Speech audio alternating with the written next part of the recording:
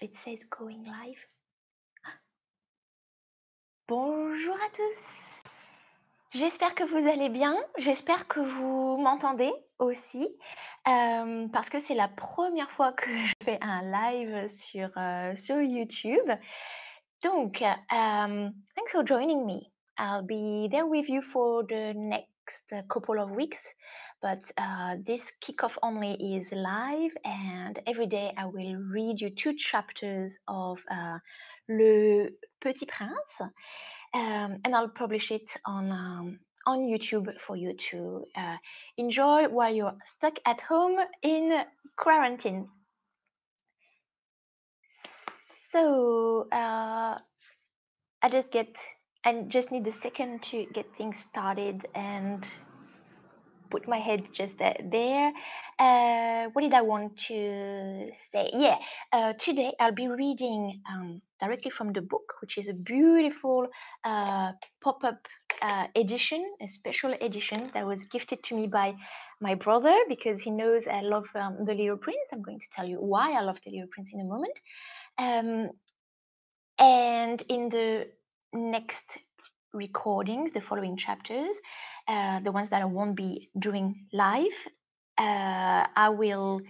you will see me, and you will also get to see the text, which you can follow at the same time. If you need help to understand the text, the full text is available online for free. It's free of access, and I've put the link to it in the notes, in the description of the video, so you can start from today.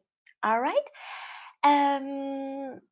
Yeah, but you can leave comments and let me know whether you're just fine seeing me or whether the text would be helpful.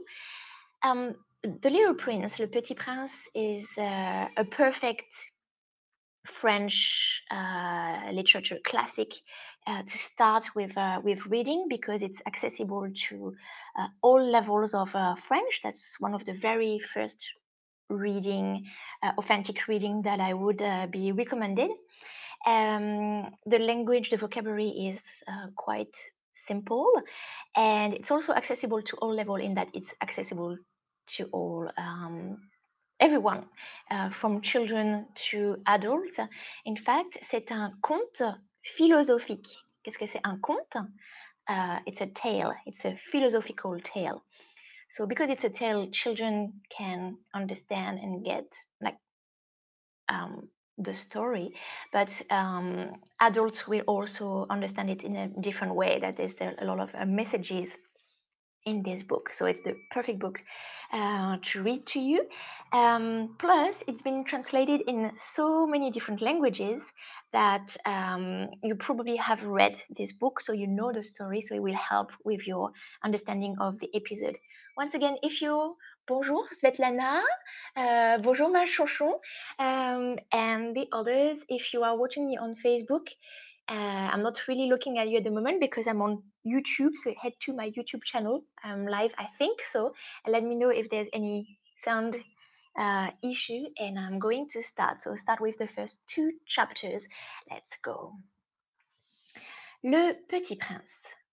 Donc Antoine de Saint-Exupéry was a French novelist and also a pilot. And by the way, The Petit Prince was published in 1943, so during the Second World War. It was published in New York along with its English translation. Mon édition, c'est le grand livre pop-up de chez Gallimard. J'ai mis aussi le lien dans la description. Le Petit Prince.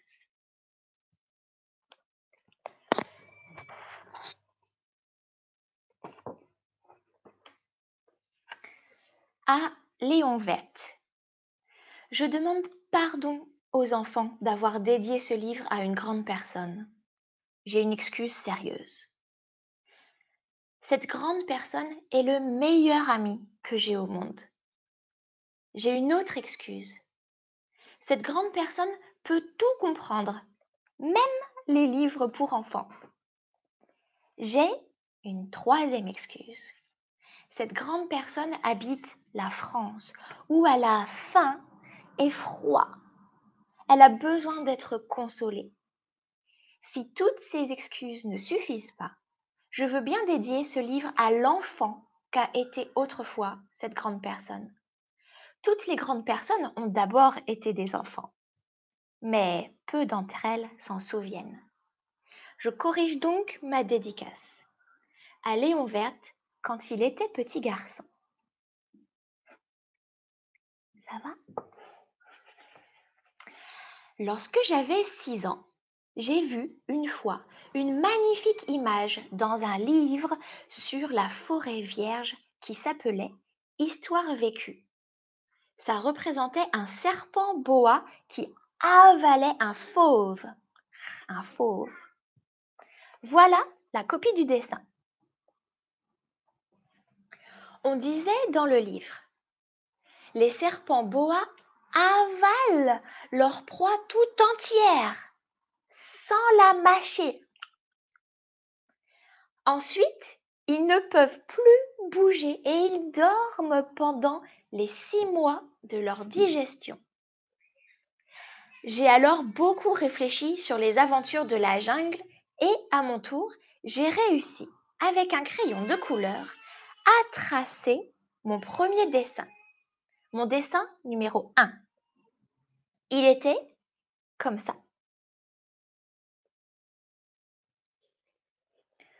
J'ai montré mon chef-d'œuvre aux grandes personnes et je leur ai demandé si mon dessin leur faisait peur. Elles m'ont répondu: pourquoi un chapeau ferait-il peur? Mon dessin ne représentait pas un chapeau, il représentait un serpent boa qui digérait un éléphant. J'ai alors dessiné l'intérieur du serpent boa afin que les grandes personnes puissent comprendre. Elles ont toujours besoin d'explications. Mon dessin numéro 2 était comme ça.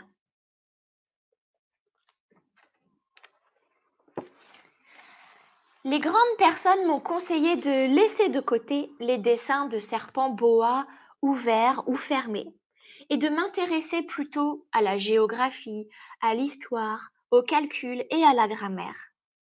C'est ainsi que j'ai abandonné, à l'âge de 6 ans, une magnifique carrière de peintre. J'avais été découragée par l'insuccès de mon dessin numéro 1 et de mon dessin numéro 2. Les grandes personnes ne comprennent jamais rien toutes seules et c'est fatigant pour les enfants de toujours et toujours leur donner des explications. J'ai donc dû choisir un autre métier et j'ai appris à piloter des avions. J'ai volé un peu partout dans le monde et la géographie, c'est exact, m'a beaucoup servi. Je savais reconnaître du premier coup d'œil la Chine de l'Arizona. C'est très utile si l'on est égaré pendant la nuit. J'ai ainsi eu, au cours de ma vie, des tas de contacts avec des tas de gens sérieux. J'ai beaucoup vécu chez les grandes personnes. Je les ai vus de très près. Ça n'a pas trop amélioré mon opinion. Quand j'en rencontrais une qui me paraissait un peu lucide, je faisais l'expérience sur elle de mon dessin numéro 1 que j'ai toujours conservé.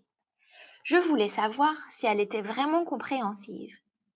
Mais toujours, elle me répondait: c'est un chapeau. Alors, je ne parlais ni de serpent boa, ni de forêt vierge, ni d'étoiles. Je me mettais à sa portée. Je lui parlais de bridge, de golf, de politique et de cravate. Et la grande personne était bien contente de connaître un homme aussi raisonnable. Chapitre 2. Vous avez entendu Jaden, mon bébé. J'ai ainsi vécu seule, sans personne avec qui parler véritablement, jusqu'à une panne dans le désert du Sahara. So he broke down in the Sahara Desert. Il y a 6 ans. Quelque chose s'était cassé dans mon moteur. Et comme je n'avais avec moi ni mécanicien, ni passager, je me préparais à essayer de réussir tout seul une réparation difficile. C'était pour moi une question de vie ou de mort. J'avais à peine de l'eau à boire pour 8 jours. Le premier soir, je me suis donc endormie sur le sable, à 1000 milles de toute terre habitée. J'étais bien plus isolée qu'un naufragé sur un radeau au milieu de l'océan. Alors, vous imaginez ma surprise au lever du jour quand une drôle de petite voix m'a réveillée. Elle disait: S'il vous plaît, dessine-moi un mouton. Hein? Dessine-moi un mouton. J'ai sauté sur mes pieds comme si j'avais été frappée par la foudre.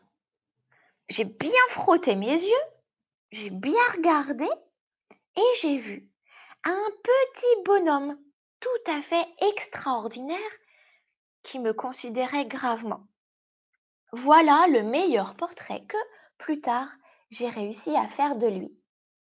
Mais mon dessin, bien sûr, est beaucoup moins ravissant que le modèle. Ce n'est pas ma faute.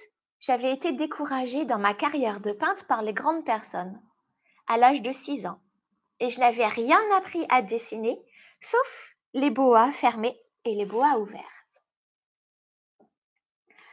Je regardais donc cette apparition avec des yeux tout ronds d'étonnement.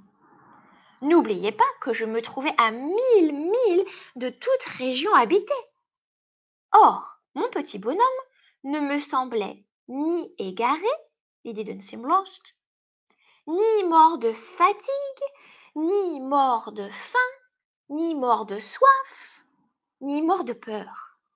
Il n'avait en rien l'apparence d'un enfant perdu au milieu du désert, à 1000 milles de toute région habitée. Quand je réussis enfin à parler, je lui dis: Mais qu'est-ce que tu fais là? Et il me répéta alors tout doucement, comme une chose très sérieuse: S'il vous plaît, dessine-moi un mouton. Quand le mystère est trop impressionnant, on n'ose pas désobéir. Aussi absurde que cela me sembla à 1000 milles de tous les endroits habités et en danger de mort, je sortis de ma poche une feuille de papier et un stylographe. Mais je me rappelais alors que j'avais surtout étudié la géographie, l'histoire, le calcul et la grammaire, et je dis au petit bonhomme, avec un peu de mauvaise humeur, que je ne savais pas dessiner. Il me répondit: T'as fait rien, dessine-moi un mouton. Comme je n'avais jamais dessiné un mouton, je refis pour lui l'un des seuls dessins dont j'étais capable, celui du boa fermé. Et je fus stupéfait d'entendre le petit garçon me répondre: Non, non, je ne veux pas un éléphant dans un boa. Un boa, c'est très dangereux, et un éléphant, c'est très encombrant. Chez moi, c'est tout petit. J'ai besoin d'un mouton. Dessine-moi un mouton. Alors, j'ai dessiné. Il regarda attentivement, puis non, celui-là est déjà très malade. Faisons un autre. Je dessinais.